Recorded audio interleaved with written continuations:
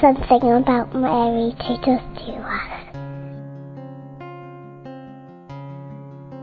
My name is Fr Bryan Patterson. I am the rector and pastor of St. James Cathedral in downtown Brooklyn.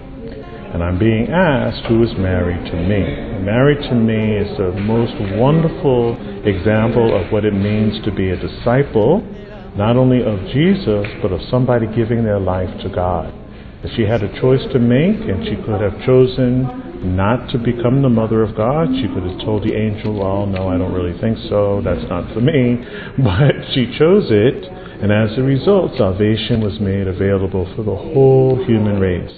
And so when I think about choices that I have to make as a priest, as a minister, I always look to Mary as an example of someone who said, let it be according to thy word, in the sense of whatever God's will is for my life, let it be so. And so I always get inspiration from her, especially when there are things that I have to do that I really don't want to do. But I know that they're good things. I just, being lazy or something. And I think about her example. So that's who Mary is for me.